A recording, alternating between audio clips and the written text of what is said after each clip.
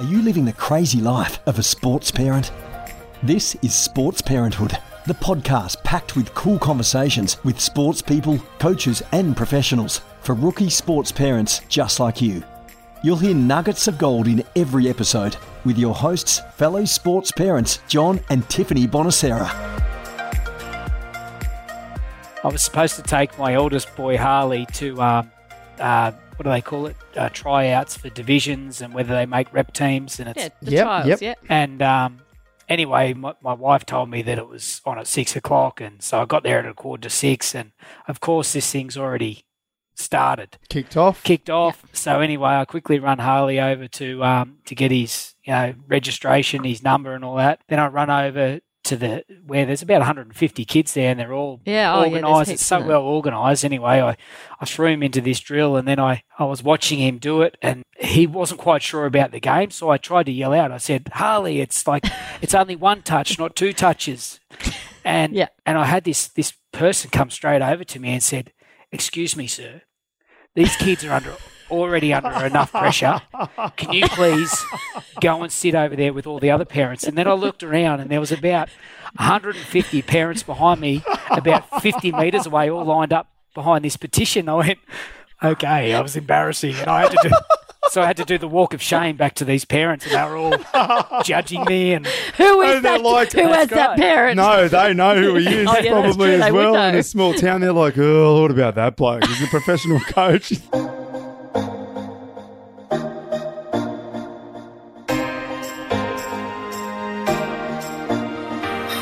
Isn't it funny how even professional coaches like Andrew McFadden, current assistant coach at the Canberra Raiders, former head coach at the New Zealand Warriors, and 100-game NRL first grade player can be that parent. We've all had our moments. We've all been that parent. Except me, of course, John. If only you could see my face. With more than a decade of full-time coaching experience, Andrew shares his philosophy on athletes taking ownership, following what he reflects on as a bittersweet playing career where he struggled to reach his full potential in the high-pressure environment of professional rugby league. So, as sports parents, what can we be doing to help our kids take the reins? Less hand-holding, more listening. In this episode, Andrew gives us some great insight into how to achieve this for both individual and team athletes. And what's the 3-6-1 principle? Here's Andrew, better known as Cappy, on his sporting career. I've got very fond memories of growing up in Canberra. I was actually born in Goulburn but moved here when I was 1, so pretty much been a Canberra boy all my life. Went to St Matthew's Page and then St Francis Xavier High School and then Hawker College, so same college that Bradley Clyde went to, so very strong traditions there. Yeah, look, my football journey didn't start till a little bit later than most. I didn't start playing till I was 12. I played soccer before that, and basically it was just a bit of peer pressure, actually. It was school friends asking me to play footy, and so that's what I did. And but I was pretty much into everything when I was young. I played volleyball, cricket, any sport I could play, I was jumping into it. Yeah, no, I didn't really have any ambitions about playing professional sport, at least at that age, but it was just about playing as much as I could. You mentioned peer pressure. Or was your first team school or was it local club football? How did it go from there? Yeah, when I say peer pressure, it wasn't really that much pressure. It was more that I wanted to play with my mates, and I was playing soccer at the time, but all my high school friends were playing rugby league. So I joined West Belconnen when I was 12, and unfortunately I couldn't play with all my mates because I didn't realise that I was the younger age group than them, so I couldn't play in their team. Anyway, they're a bug of those age groups sometimes. That's right. I was a January if you are boy. a youngo, so right. you're essentially playing with the kids that are the year below you at school. That's right. Yes. But I met some good people back then. I actually had Bradley Clyde's old man, John Clyde, was my coach for the first year. So we used to see Bradley Clyde come down, and that was back when very exciting. That was 89. So that was when Canberra was peak time at their peak. So it was a pretty good introduction in rugby league, to be honest with you. You played lots of sports. You had friends that sort of encouraged you to play rugby league. What role did your parents play? Mum and Dad really didn't push me either way, to be honest with you. They just supported anything I wanted to do. So, like I said, I was always trying to join the school sport team, whether it was, like I said, volleyball, tennis, whatever it was, I was trying to get in there. It was probably more to get out of school, to be honest with you. I think there's a common story sitting next to me. There might be. But yeah, Mum and Dad, they encouraged it. They never really drove me any which way. They were just there to basically support my journey, I suppose. And at no point at all, right through my whole career, to be honest with you, did they really have a strong opinion on anything. They just basically followed my journey. And you went on to play 100 first grade games, mate, predominantly for the Raiders, but also 20 odd for the Eels and a handful for the Storm. Looking back, how would you define your playing career? Yeah, look, it's funny. I've often thought about my playing career, but I've never really had to answer the question, to be honest. So what I've reflected most on, it's kind of a bit of a bittersweet feeling for me thinking about my career. I think largely it was I never really reached my potential for various reasons, but a lot of those learnings that I got in my career has probably helped me be the coach I am today. You know, the experiences around pressure. Yeah, look, there was lots of things with my career that I didn't handle, and you know that's probably helped me for the now. Can you go into those a little bit? Yeah, look, I was a bit of a manufactured player when I was coming through. Like I played fullback and wing when I was a kid, but then pretty much in my first year of full-time rugby league, I was sort of converted into a halfback, and then I was kind of thrown in the deep end as well. I was, you know, trying to learn my trade whilst I was in this high-pressure environment. I kind of struggled with it. Like it was a bit of hit and miss for me, and I think over time I just didn't have that resilience to kind of stick with it, and I ended up retiring quite young just because I kind of didn't have the tools to handle it. And when I think about that as well, I think, you know, I had a pretty easy upbringing. I had the room service treatment when I was coming through, and things came pretty easy to me. And it wasn't until I really hit first grade that I had that real first hurdle. And you know, I pushed through for quite a bit, but I think in the end I kind of just couldn't handle that pressure. And you know, I wish I could go back and you know talk to myself now and you know basically coach myself and teach me how to get through all those hurdles. As you said, I just probably didn't have the right people around me at the time to be able to push through some of that stuff. But as I said, that learning has probably definitely helped me be a better coach today, understanding the pressures that young kids go through. Interestingly, following your playing career, you managed to transition into coaching very quickly. And tell us about that process and how it came about. My last 2 years of footy were injury riddled, and like I said, I didn't handle that. So I gave the game away when I was about 27. I came back to Canberra, had my first job, real job, as I say. I went and worked at a betting agency with a mate, and I was working the night shift, and then and I just happened to ring up a couple of friends back in Canberra, and I said, "Oh, is there any coaching opportunities?" And as it turned out, they had an under-20s head coaching role. So I basically went into the club and met with a guy called Jason Matthew, who you know well. You know, he gave me the job there, and that was it. That's where I started, and it was a bit of a sink or swim moment. It was either I'm going to really dive into this or I'm going to hate it. But it was a really good fit for me at the time, and kept myself in the game. And I really enjoyed being able to, you know, really help young players. So that's where it started.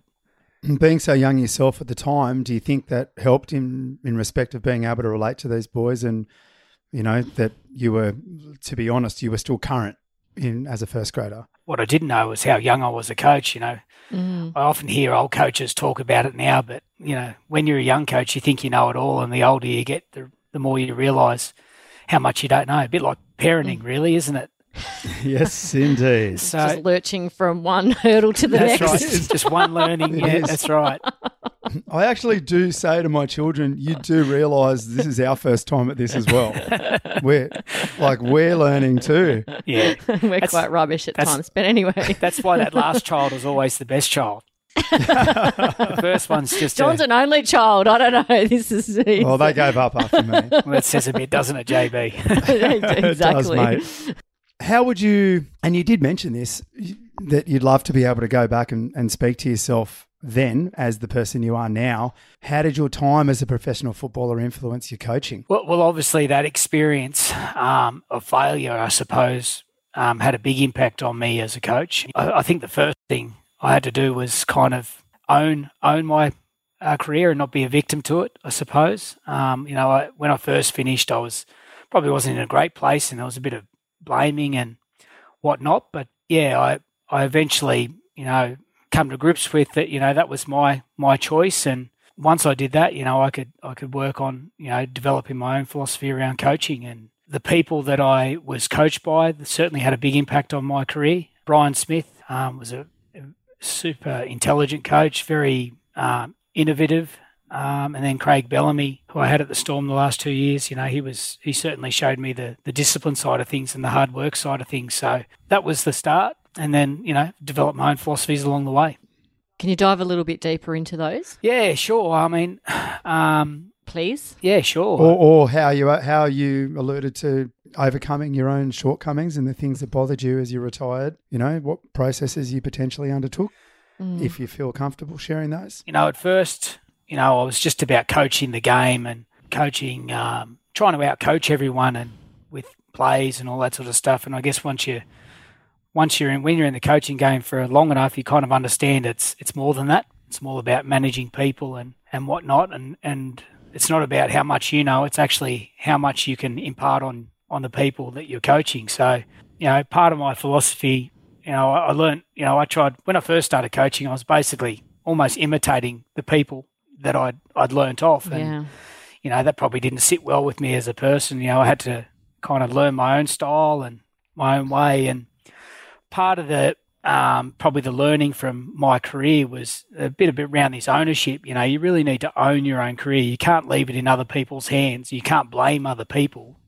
what you achieve, So, you can't be only as good as how good your coach is. You need to own it yourself. So, because otherwise, if you get a bad coach, effectively you're not going to reach your potential, and that's not their fault. That's your fault.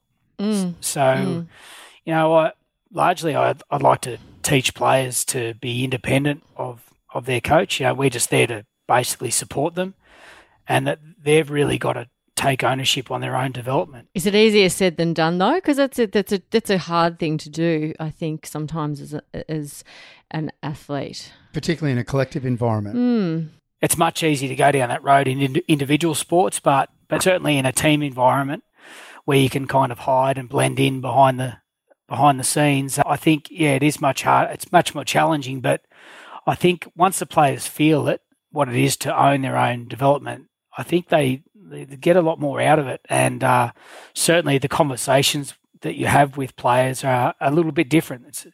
I remember when I went to university, it's probably where I got my philosophy from. I remember in the 1 year I went to university, sitting in lecture theatres for 2 hours, and honestly, it was like torture listening to these lectures. It was like that guy in Ferris Bueller's Day Off, that yes. Bueller. It was just the monotone. Yes. So unless you're engaging and you've got some sort of engaging presentation, lectures to me are a waste of time, and that's kind of a bit like how I felt I was coaching at times. So I wanted to be more that a conversation as opposed to just talking at them. And as I said to you, talking about how much I know about the game, it had to be about what they knew and how much they understood. And then once you know that, then you can have the conversation around it. So, we've developed little things along the way around how to do that, and it still is a work in progress, I suppose. But I feel like, particularly here at Canberra, at the Raiders, that, we're developing that sort of culture, and I think everyone gets a lot more out of it. I'll take you back a little bit. Obviously, you're at the Raiders now as an assistant coach in your second stint there in coaching, or third stint, if you look back at Jersey Flegg and New South Wales Cup as well. That said, I'm interested in your time in New Zealand, and you went there as an assistant coach and you transitioned relatively quickly, and perhaps maybe, would it be fair to say, even ahead of your time into a head coach, and that was thrust upon you. How did you use that time to develop yourself, and, what were the challenges? Yeah, it was an unbelievable experience to go to New Zealand for 6 years. Look, I was very ambitious as a coach. I wanted to be a head coach, and when they threw that at me, it was kind of like I couldn't say no. When I look back now, I was a little bit naive to it. Certainly things that I learned along the way, but I think having that experience, if I get the opportunity to do it again, I know that will be, I'll be a long way ahead of where I was when I took that first job. But there's experiences that you can only get when you're in the job. And I certainly learn a lot about myself. I learn a lot about coaching. The phrase I always use is it's easy to have an opinion when you're an assistant coach or a lower grade coach, but it's a different thing when you're making those decisions. And so I don't take that lightly anymore. But it also helps me be a better support to any head coach, and particularly for Ricky here in Canberra. But look, my experience was fantastic in New Zealand. I had the head coaching role for 2.5 years, and we were struggling as an organisation. We lacked a bit of identity, and I tried to change that, and I tried to pushed and prodded where I could, and I got a reaction, and then I kind of didn't. So there's all sorts of learnings in and around the coaching and how to manage a squad and manage players and get the best out of them. And ultimately, I probably wasn't ready for it. I learned a lot on reflection about that job. When I got the job, I went in hard and I tried to change things, and I did get some movement, and then I kept going down that road. It was like cracking the whip pretty much every day, and obviously over time that wore people out, and eventually, they just had nothing more to give, even though they were trying. And so I kind of had to look back on that and reflect, and maybe I needed to, I guess, know those signs, when to push and when to back off. And that's certainly one thing that I'm learning very much from Ricky Stewart now, is he's got a great feel for that sort of thing, about when to push the players and when to back off, because I think that's equally as important. When I went over there, it was all about uncompromising discipline, professionalism, and I was just on them all the time, and I just didn't have that balance right. So that's probably the one big learning I got from that experience. Speaking of pushing, our listeners in particular are probably more aspiring athletes as opposed to those that might be in a professional environment. Or parents of aspiring athletes. And we would wonder what you might have as in terms of advice for athletes in order to take ownership of their own destiny. We're actually trying to teach our own children this as well, and we're sort of struggling as to agree, which, as you know, is unusual with John and I, and because we are akin on all thoughts. And B, well, I guess B is that we're not quite sure what advice to give them, so that's why true. we don't agree. Absolutely, but we do agree on one thing. We agree that conceptually, people do need to take their own destiny into their own hands eventually. Yes. And that, we can drive you places, but we can't drive you. That's right. Metaphorically speaking. I think that's the most important thing. It's the kids that've got to take you on the journey. They've got to be the one driving it, because I just don't think it's like, even, at our level, professional sport, if they're not driven, they're just not going to succeed. And so it's largely got to be their own, internal motivation. But if they are motivated, then, you just got to, again, that pushing and pulling, it's about knowing when to maybe challenge them if they're getting a little stale, but also maybe reassuring them when they fail. So, I mean, I'm obviously a young parent too. My kids are, my eldest is 10. So sport at the moment for them is just fun, and I'm happy for them just to have fun. But at some point that may change. Even with my eldest at the moment, I can see him probably wanting to be a little better at things. So, as long as he's motivated and he's the one driving it, I'm happy to kind of support him along that and push him in the right direction. I suppose that's all you can really do as a parent. I mean, you do hear of lots of stories where, the parents basically drive, and the Serena Williams and maybe even the Tiger Woods. But I think you do hear those stories. Andre Agassi was another one, wasn't he? Yeah. Absolutely. Yeah. Mary Pierce. Yeah. All of those. And to the point of negative. But I reckon there would be a lot of failures as well. There'd be a lot of disappointed kids out there that have been driven. Yeah, but I still think that those particular individuals, like we just mentioned, I think they've still got to have an internal drive that, even though they've been driven by their parents probably to get out of bed every day and practice, but they must have some sort of internal drive to go on and be that good. We don't know the whole story around that either. Of course. We're only speculating of what we might hear, but, we don't know that the parents weren't equally as supportive as well, in those moments. But I think the fun has to be the priority in terms of kids. I mean, even as adults, it has to be fun as well. Yes. That's probably the one thing, probably reflecting on my journey in New Zealand was that's what I lost. I lost the fun. I lost that moment to celebrate when we did have successes. And unless you have that, it does become something that's not enjoyable. That's got to be the priority as a kid, even when they are motivated and they are maybe an elite athlete, that you certainly take the moments to celebrate with them when they achieve something. I think that'll keep them going. So true. Mate, you've referenced the environment that you're in there now at the Raiders. We would be interested in sort of what type of thing or things do you have in place there that might help to facilitate your athletes or any athletes taking ownership of their own destiny without obviously giving away trade secrets? No trade secrets. But you can if you want. Well, you can if you want, yeah. Look, I think that... Sorry, Stick. It's right. I'll disclose all this to Stick anyway, mate, so that's all right. I think probably the most important thing in any environment that it's a purposeful one. You've got to have a purpose. And I think, in elite sport, it's kind of easy. Everyone wants to win, so you can set the bar really high. But even for young kids, it's what is their purpose? What's the ultimate goal?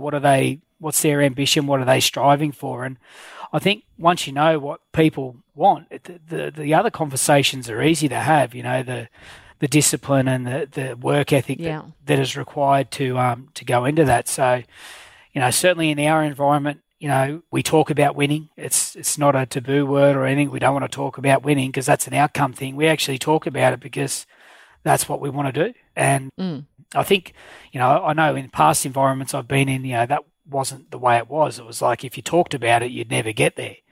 But I think you've got to talk about what you want to achieve as a group, as an individual, and then it becomes about what are the steps put in place to get there. And when you know what you're aiming for, then those tough conversations around whatever it is, discipline and making choices is easy because you just don't get there unless you make those choices, the good choices. So in your experience, what happens when athletes don't take ownership? You can see it all the time is when you start to make excuses and blame and all that sort of stuff. And ultimately they don't learn, they don't move. It's all about movement for me. It's about how fast you can move, how far you can move, and people that have that kind of mindset. So you can kind of read it really quickly when you do get those excuses, or you always get that pushback when you're trying to talk to an athlete that they're kind of obstructing themselves. They're not going to allow themselves to move and learn. So how do you do that? How do you change an athlete that's like that? Well, you got to put it to them in front of them, about their behaviour. You got to call it out as it is. That's how I see it, in the nicest possible way. But you kind of got to get them looking forward and trying to get there. So I think once they understand what their behaviour is, they've got a choice to either change it or they don't. So, and that's up to them. That's that ownership again. Do you think that certain environments help to facilitate that better for certain individuals? Obviously, in a rugby league capacity, we see players that perhaps have had, in inverted commas, an ordinary career at a certain club or a couple of clubs, and then they go to a third club and all of a sudden they're a superstar. What do you put that down to? Yeah, it's definitely the environment for those guys. I learn a great I use it all the time. I was lucky enough to get exposed to the New Zealand All Blacks psychiatrist, Kerry Evans, and he's been working with the All Blacks since 2007.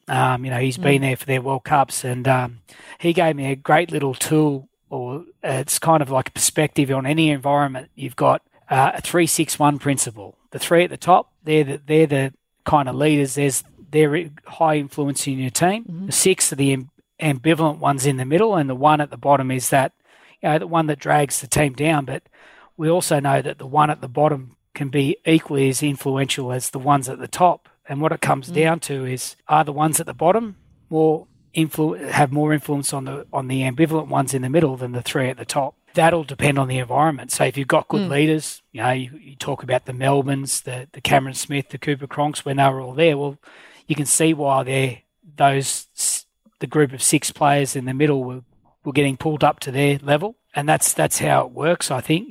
You've got to get rid of the 1 at the bottom. but in any group, you'll have the one. There's always someone bringing a group down. That's what we talk about in a team environment, obviously. I think the power of your leaders, the power of the people at the top of your organisation will either drag people up or they'll get pulled down by, the distractors in the team. Yeah, the one. Andrew, as a coach, can you see quite quickly the athletes that do have that ownership sort of scenario kind of down pat? I think you can see it by their resistance to want to take feedback. That's probably the first one. When you can be talking about something very simply in my environment, like tackle technique, and you might give them something, and you can see straight away there's a defense mechanism around. So the ones that don't like, don't like feedback. They don't. Yeah. They don't want to. They want to learn. So, but then that's. And some athletes are just easy.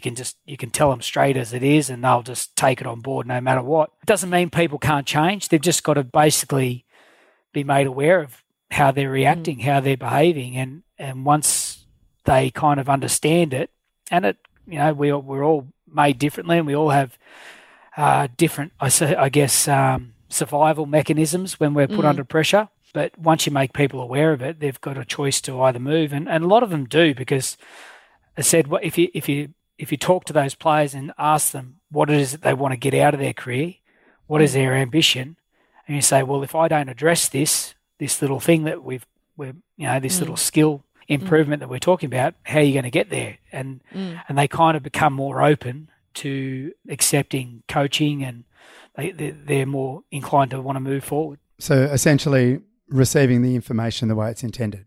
That's right. Which is to make you better. That's right. And willingness to take it on board, I guess. That's 100% right. They've got to be willing to take it on board, and that's the ownership bit. So when they get into this mindset, you'll find that they're easy to coach. They're just they're like sponges, and they'll come to you more often than not. So, and that's where my coaching philosophy's gone. You got to. There's different personalities in every group, and you've got to find a way to, I guess, tap into all of them, particularly in a team sport, because, you're only as good as, your weakest link. So you've got to make sure everyone's highly motivated and wants to get better. Steering away briefly from the professional organisation, mate, and this is probably not the easiest question to answer. Could you describe, a sporting club that you think is a good environment for athletes, or even just to learn and grow the game, not at any level, too, just coming through. What should people be looking for in a sports club that would be beneficial for their time there? I think you need good leadership at any club. I mean, I think I've been talking a lot with my colleagues around junior sport here in Canberra, because we've all got young kids now, and we can see the politics that comes into junior sport. It's ridiculous, but it happens because people, they, for whatever reason, they've got self-interest, and it really has to come back to the kids. So I guess in terms of an organisation, I think the organisation has to have a clear objective, and then they've got to have people that are actively trying to follow out that objective and that purpose. As I said, it's a bit like what I said before. You've got to have a purposeful place where, for junior sport, I think it's being a safe environment where they can have fun and enjoy playing sport. It can't be filled with politics and parents infighting about who's got the most power and whatnot, selection and that sort of stuff. So, I think that's where it starts. It starts with leadership at any organisation, and then they've got to have a clear sort of plan around having good people. You need people that are actually want to contribute to the organisation, not there for their own personal interest. I think that's probably the main thing. As parents, we're trying to teach, we talked about this, our own children to take leadership of their sporting careers. And we're encouraging, for example, our children to sort of pick up their own questions, etc., with their coaches directly. I guess my question is, where do parents sort of fit into that equation in your view? So, if our kids are sort of come home from training and they've got questions, or they're unhappy, or they're this, or they're whatever, we've encouraged them to, obviously they're at an age that they're a little bit older, to have those conversations directly rather than us stepping in and doing it for them. Is that sort of part of it, or what would you suggest? I think that's definitely part of it. I think, as a parent, you're largely on the back, you're on on the reserve bench sort of just watching and pretty much. But you do, you know your kids' behaviour, you know their moods and when they're down and when they're up. And I guess it's kind of just trying to be aware of that and then try to, I guess, push the right buttons when you think you need to. Like I think certainly if a child is motivated to want to be better, then I think it's easy to challenge them and easy to push them in the right direction. I think, you know, when they're not in the mood, then maybe it's a little bit different approach. You know, I'm certainly not an expert. Definitely. You know, I don't know how. I haven't ever coached my kids. I know my boys are getting to that age where they want me to coach them, and yes, and I'm sure their mates are, and their families are wanting you to coach them as well. That's right, and I honestly don't have the first clue how to coach at that level. So, other than I would make it a fun environment, you know, that's probably where I would start with first, and you know, if they respond to stuff, and yeah, it'd have to be fun first, and. No, you haven't done much coaching because you work on the weekends a lot of the time. Well, and Andrew doesn't. Well, he does actually, but you're going to be dragged in anyway. I know that for sure. I've done here and there, and I've found JB's dealing with kids every single day. Well, that's true. And I'm dealing with kids having kids, mate. As well. That's right. But he's not doing the greatest job with his own daughters sometimes. Maybe not. Yeah, I'm still navigating that hormonal journey. They roll their eyes and say, "Here comes Dad's lecture." Well, if the parents are on the sideline for your kids, I'd say mums are on the sideline and dads are probably up in the nosebleed section somewhere, a long way away from the daughters. In terms of providing the appropriate level of support. I think the other thing that I've noticed, if we're talking about a kid's sporting journey, the one thing that comes to mind is also navigating failure or understanding what it means to lose and that it's not the end of the world. Like that results is not it. And, you know, coming last in your swimming race or even pulling out yesterday or pulling out or even coming second when you had hopes of coming first can be disappointing, but that's just a natural part of sport. Have you got anything you can add to that? Look, if you've got the answer to that, I mean, my boys chucked a tantrum the other day because he lost a game of Uno. So I'm not quite sure how to deal with that other than how did you deal with that? Well, you know, I don't know how to deal with it, to be honest with you, other than say, look, losing's a part of learning. So yeah, it's a hard one because I think it's not until they mature and understand that it is like failure is pretty critical, to be honest with you. You can't go through the whole life winning all the time. Actually, the only way you get better is if you fail. Because if you're not failing, you're not being challenged hard enough. I always think that, you know, I've got a philosophy with our kids here that are coming through our junior development system when they're playing, and sometimes guys, you know, dominate their age group and sometimes they dominate when they're playing up an age group. And I say as soon as they dominate their age group, you're actually better off sending them up within reason because they need to be challenged. So, but losing's certainly, you know, I'm always talking about that when I coach, you know, failure's got to be there. Otherwise, it's not hard enough. And mate, in closing, if you had one piece or multiple pieces of advice for sports parents, what would they be? I can't go past it's got to be their journey. That's my philosophy. You might do this interview in 10 years ago and I say, no, I should have cracked the whip harder. I don't know. But I think it's my philosophy is that it's the kid's journey and we're just there to support them. And like I said, if you know a bit about it, you can challenge them at times and push their buttons a little bit to keep them motivated. But I think largely it's just to be there to support them through their journey. And it's good to be a little bit removed as a parent, to be honest with you, not too close to it, because there's obviously other challenges in life that you need to be available for them too. That's gold. Thank you for listening to this week's episode of Sports Parenthood. Please leave a review, share with your friends, or visit our website, sportsparenthood.com.au to connect. Catch you next week.